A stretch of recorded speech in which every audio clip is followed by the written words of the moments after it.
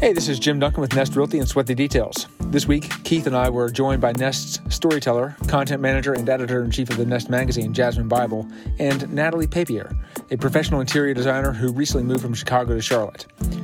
We talked about interior design in the time of COVID, where her passion for design began, her move from Chicago to Charlotte, and her path to opening her own design firm. This is the first in a series of podcasts based on design. Hope you enjoy.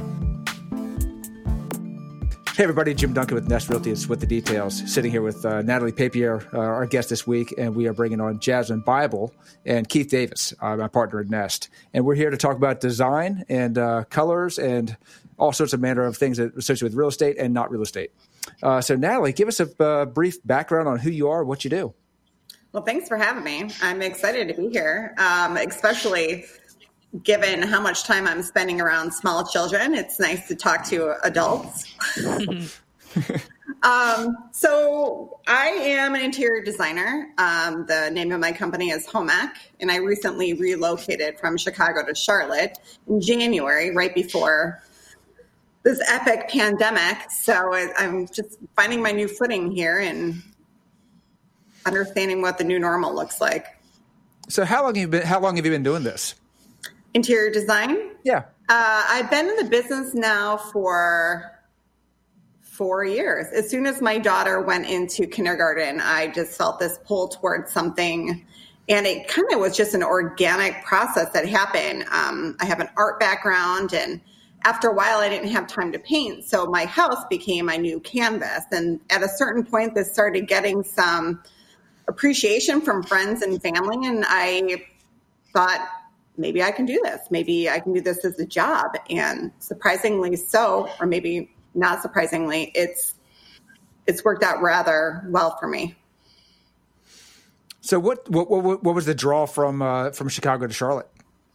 Well, my husband works for a company, Nuveen, which is based in Chicago, and they incorporated TIAA, which is down here in Charlotte. So he was working down here quite a bit more, and he really liked the team he was working for. And I think we were both kind of feeling ready for a change and maybe no more polar vortex winters and, a little bit more outdoor time and space.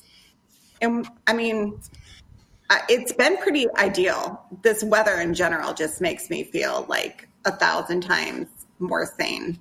Yeah, Mid-Atlantic has a bit more temperate climate. If you've made it through your first summer in Charlotte, then you're good on the humidity and heat that we will, because it definitely will be. It's you may not have the wind and the cold in the winter, but you do have the North Carolina summer. So. Oh, for sure. And I think my vitamin D deficiency has now I can't not be outside. Yeah. I have FOMO if I'm inside the house. So we were talking yesterday, Natalie. God bless, excuse me. 303, Dave. So we were talking yesterday, Natalie, about how you go into your clients' homes and repurpose spaces.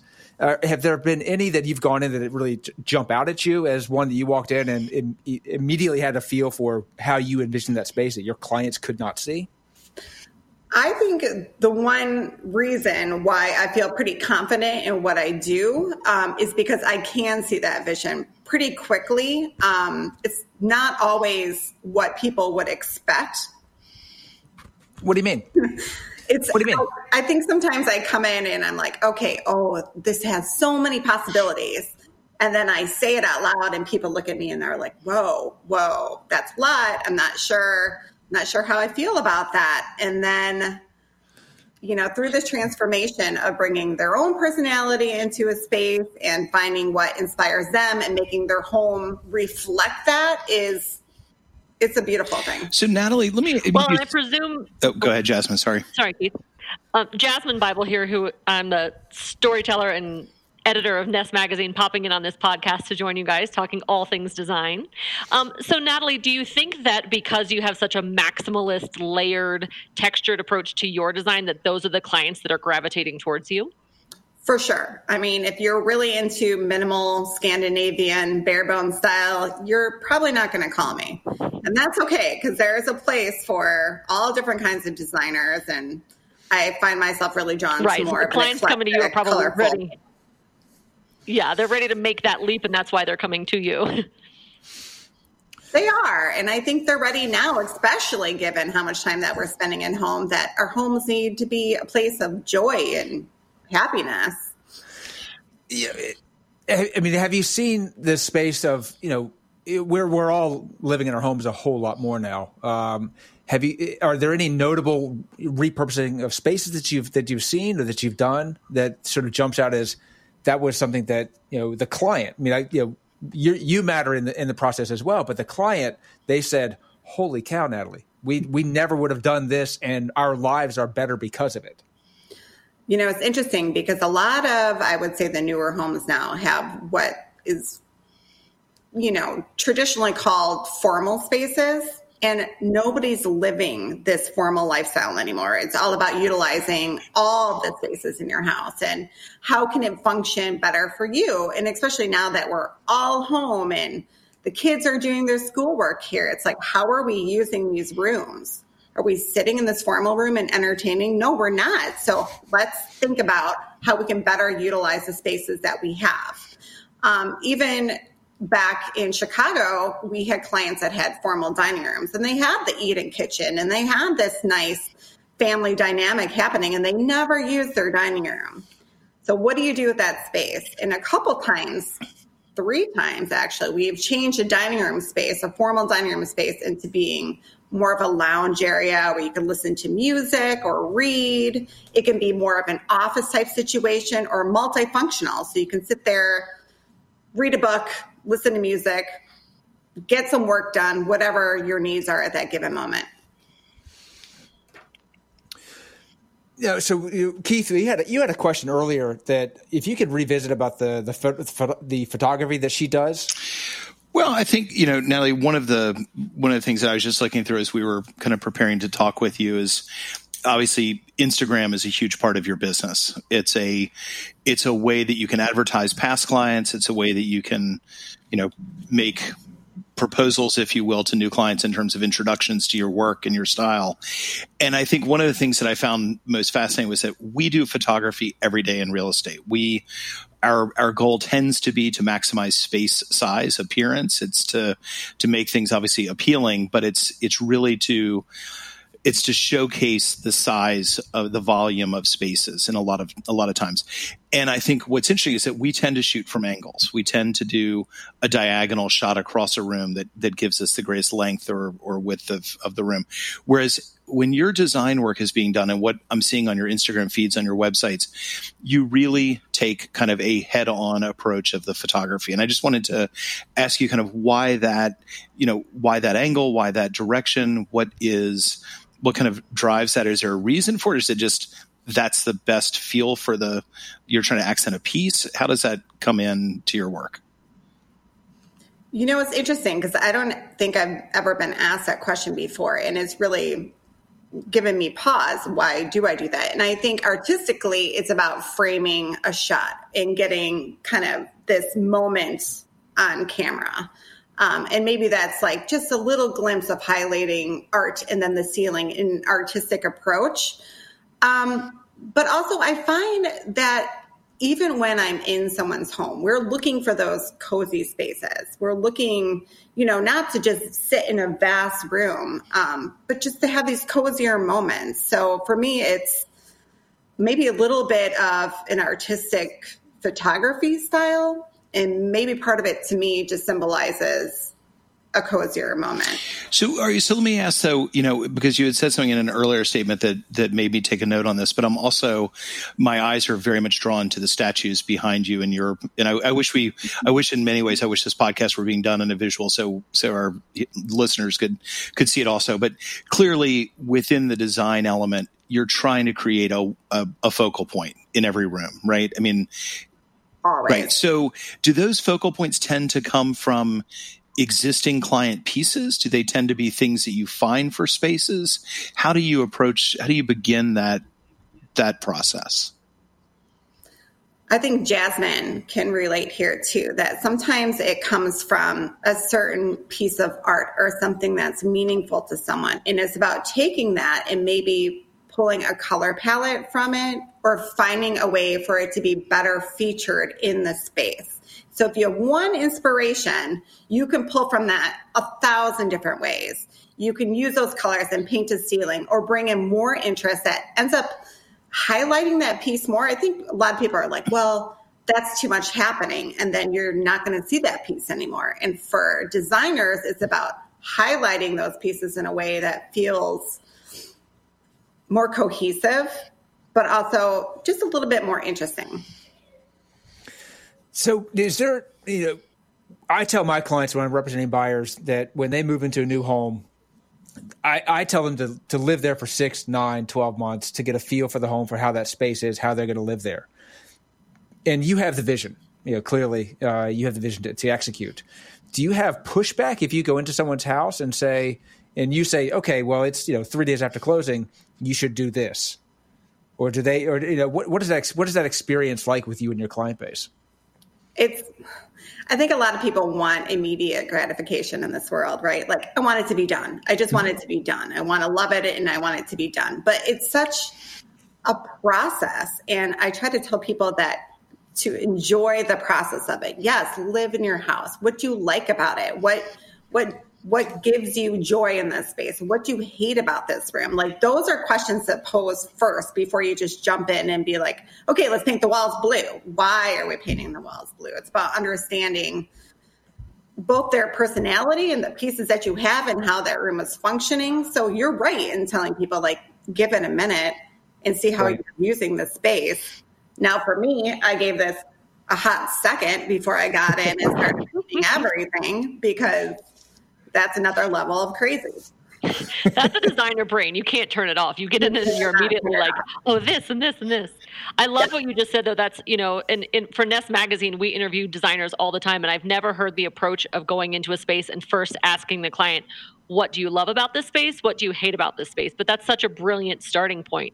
You can Pinterest and Instagram away these rooms that have no relation to the space that you're standing in. So first evaluating your own actual space is just such a brilliant starting point.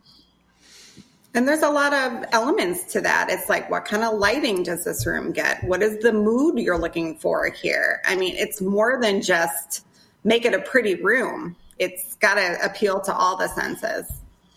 And I think that also ties back into, Keith, your earlier question about photography. For Natalie, the head-on poses that she's offering are visual storytelling, right? She's telling about all those moments in the photo, all those eclectic pieces, vintage, brand new, taken from the homeowner's existing collection with different layers of patterns and textures and things. So there's so much to each of those frames, where I think for real estate, often the room is either staged or empty. Right. And if you took a straight on picture of a wall, it would just be the most boring thing to look at. So I think it also just, it doesn't serve the purpose to take those dramatic head-on shots unless you were standing in a house that had multicolored ceilings and different textures and things. Do you have clients with whom you are engaged for years? I mean, tell me about that process and that timeline. I can't imagine it's a 2-month process. Years, perhaps? I think that has been the most fun for me. And what I have found has worked best for me and my clients is, like, you get in their house and they have a need. And then you start to know them, and you start to know them pretty personally. It's their home. Like, how do you use these spaces? Oh, this is art you have. This is from your family, generations passed down. And you get to know them and you get to know their personality. And it becomes a process of, like, really personal relationship where they want to continue this relationship with you, not just to make their house pretty, but you've like kind of delved deep down into their psyche and what their needs are. And then it translates into transforming their home into this place of haven for them. So, have you ever had a client design a space and then ask and then come back to you and say, you know what, we're not using it the way we thought we were. Can you come back and redesign it a second time? That has not happened yet. Good answer. Yeah. Well, it's funny because I take it a different way, which is, how often you have clients who call you in to redesign the public spaces in their house. and then realize, wow, we love this. Now we have to have the other rooms done as well, right? That there's now a disconnect of how incredible space A is, but B now doesn't quite blend. And that's the best, because once we've already established that relationship and did a really cool room that they're happy with, it's super easy to continue that on, even more so because you've already set the foundation in one room. So it's about bringing that cohesion throughout. And then they trust you and your wild ideas. And all my crazy ideas keep getting crazier. Then they let me loose. So on that though, what's a crazy idea that? So two things. What's a crazy idea that your clients loved, and what's a crazy idea that they said, yeah, no, that you do that in your own house. Well, I think Jasmine can relate to the painted ceiling things. I think once a client sees, like, oh my gosh, wow, like you can just add color there. I would have never thought of that. And it becomes something unique and just funky, fun. Yeah. So, we talked about yesterday, we were prepping for this a little bit, the stories of dead space. A lot of the houses we have in today's world are just dead spaces. You walk in, there's no way to use it. You mentioned earlier making a dining room into a lounge. What are some other dead spaces that you see commonly that you go in and you immediately say, I have a solution for that?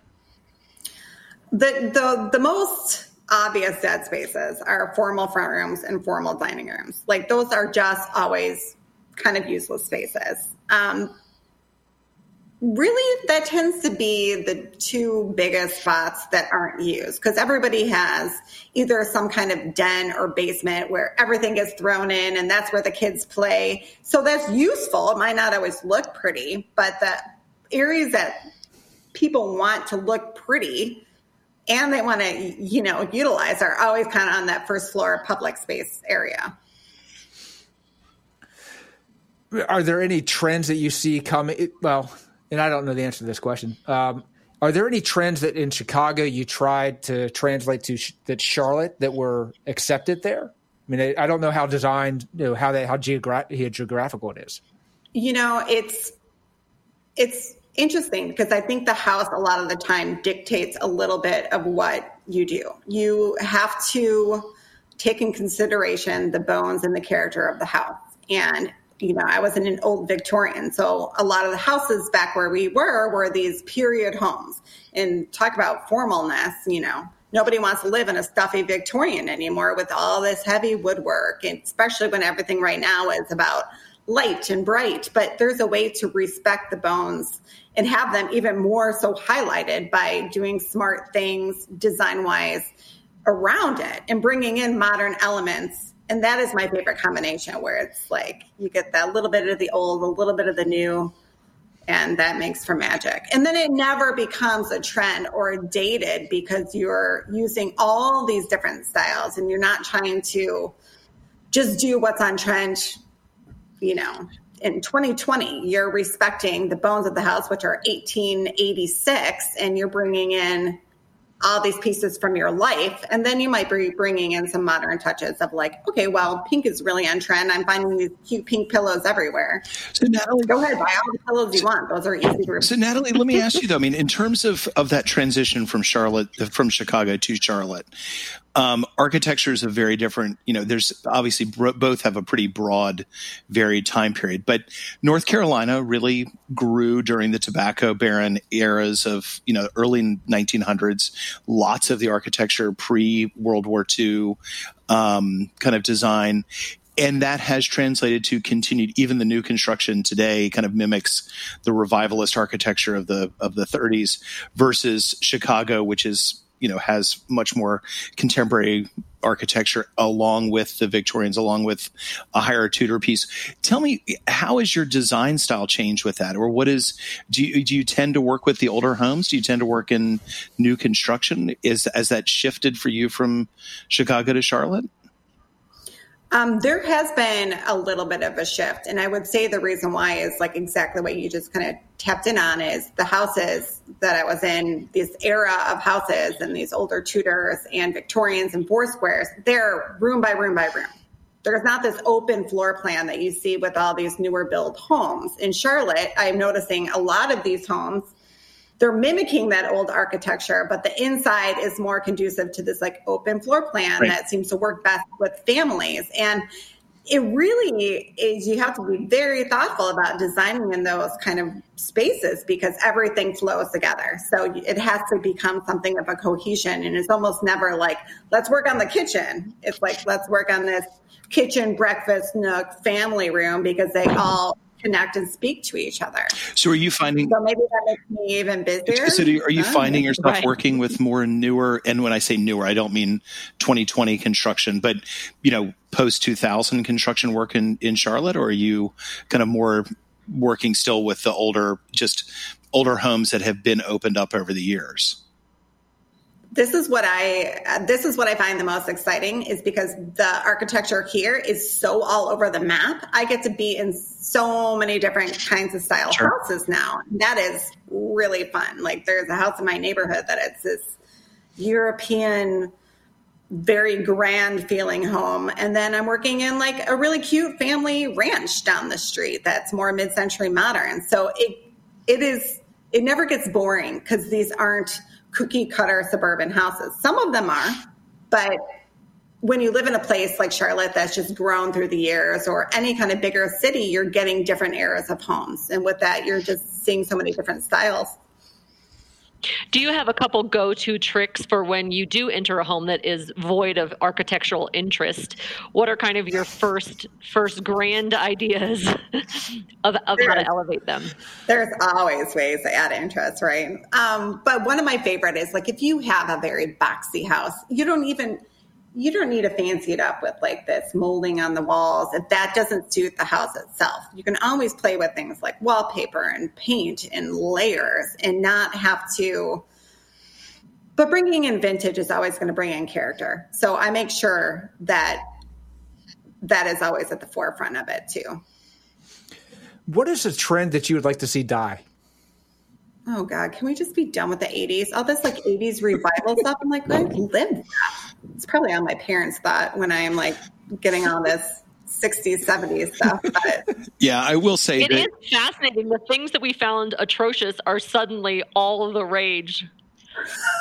I like trends there's always something I like about a trend. There's always some little piece or color scheme that is like attractive and fun to play with. But I cannot stand when anybody goes whole hog into it, because you are dating yourself immediately by doing that. Like just bits and pieces, sprinkle it around. I will say, within this is not necessarily the design side. This is the real estate sales side. But within the trends that we see, I just want to like strangle every agent who says a tract house that happened to be built in 1955 is not a mid-century modern. Like clamshell molding around a window with no with absolutely no depth to it whatsoever is not a style that we want to accentuate. And so I do laugh at when certain terms make their way into the real estate portfolio that just don't make sense on an architectural style, and we steal them and we use them and we try and, it's a rancher. No, it's mid-century modern. It doesn't fit. But yeah, go ahead. No, go ahead, Jim. No, so Natalie, it's fascinating hearing your different perspective between Charlotte and Chicago. Is there one thing that is there one thing that you've really found that you love about the architecture of Chicago of Charlotte that you see consistently that you've been able to implement your design style? I felt like there's a lot more consistency where it was outside Chicago, because there was just there was like basically 4 different style homes, and a lot of them were historic, so had to be preserved to a certain point. Instead of knocking a house down and building a new monstrosity, it was more about preserving these older homes. And here, I feel like because it's constantly just expanding and expanding, there's all these little pockets of like these plantation style homes, or I think the traditional Southern house from what I have seen is like that white plantation style, black shutters, very classic. I love it. I think it's beautiful, but in my house is kind of white and black on the inside. But my whole point is your house doesn't need to like show off from the outside. It can look nice and fit right in the neighborhood. But when you come in, you can be like, oh, unexpected. Yeah.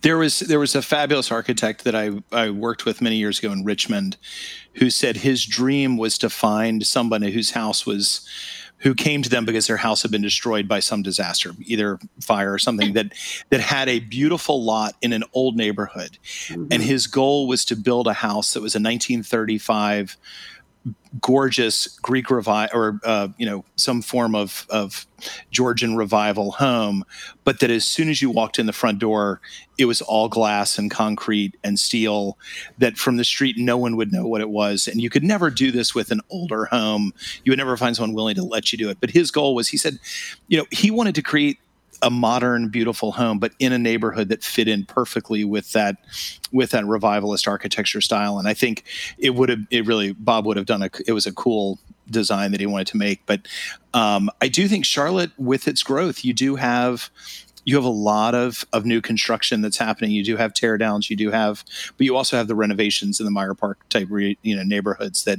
are just gorgeous old homes that are worthy of staying put, from the outside at least. And it's also interesting, like you can have a new home and still have that old home character. It just has to be thoughtful. I mean, this house, it was built in the 1990s. You would never know it. I mean, it has all this old molding and kind of a chateau European style feel. Granted, all of the hardware is brushed nickel that I'm slowly replacing because it was the 90s and that's what you're doing. So, and for our listeners, you have to pop over to Natalie's Instagram feed, which is home_ec_OP. So HOME_EC_OP. And you'll see the incredibly vibrant, beautiful space that Natalie is speaking to us from, that I'm shocked that it was built in the 90s. I mean, there's so much character, and I mean, even the glasswork, like the window panes are so intricate. That's amazing that someone did that in the 90s. But to your point too, it's like nothing feels too precious. I don't feel like I'm preserving any kind of 90s architecture, So it gives you a little bit more leeway to come in here and be like, okay, let's take the good parts, and then the parts that are bad, we'll change that. And I think with every house, you have that opportunity. So it's about, what are the good parts? Keep that. What are the bad parts? How can we mix them into this beautiful soup? Yeah. Have you structurally changed anything in your home? Yeah. So the kitchen was very closed off and had a totally different layout. So we opened that up. Yeah, I mean, we've changed quite a bit. But the actual layout of the house is the same. Do you think that people are starting to trend more from, sorry, Jim, do you think people are starting to trend more from open concept more to dedicated spaces? I think if you have open concept, you still have to have dedicated spaces. Otherwise, it's like being inside a very loud box. And, some of that is just done with layering. And you don't have to build walls to have dedicated spaces. There are cool functional design things that you could do, like put up cute little room dividers that function as design, but also give the room a little bit more, defined space. Yeah. How do you delineate those spaces visually, using rugs or paint colors, or what are some of your go-to tricks for that? Yes, all the above. Rugs, furniture, and even placing the furniture just not on a wall, but in between. And then adding a sofa table so it looks intentional, but you're still breaking up this gigantic rectangle. I mean, I think that you're seeing a lot of people are repurposing spaces, because now you have, two parents at home working and they need home offices. And now you have 1, 2, 3 kids who need their own home offices. I mean, God, this world. So, I mean, on that, I mean, you say rugs. I mean, what are some things that people could go out and make their space more welcoming and functional like that? Just if you expand on that a little bit. Textiles are your friend.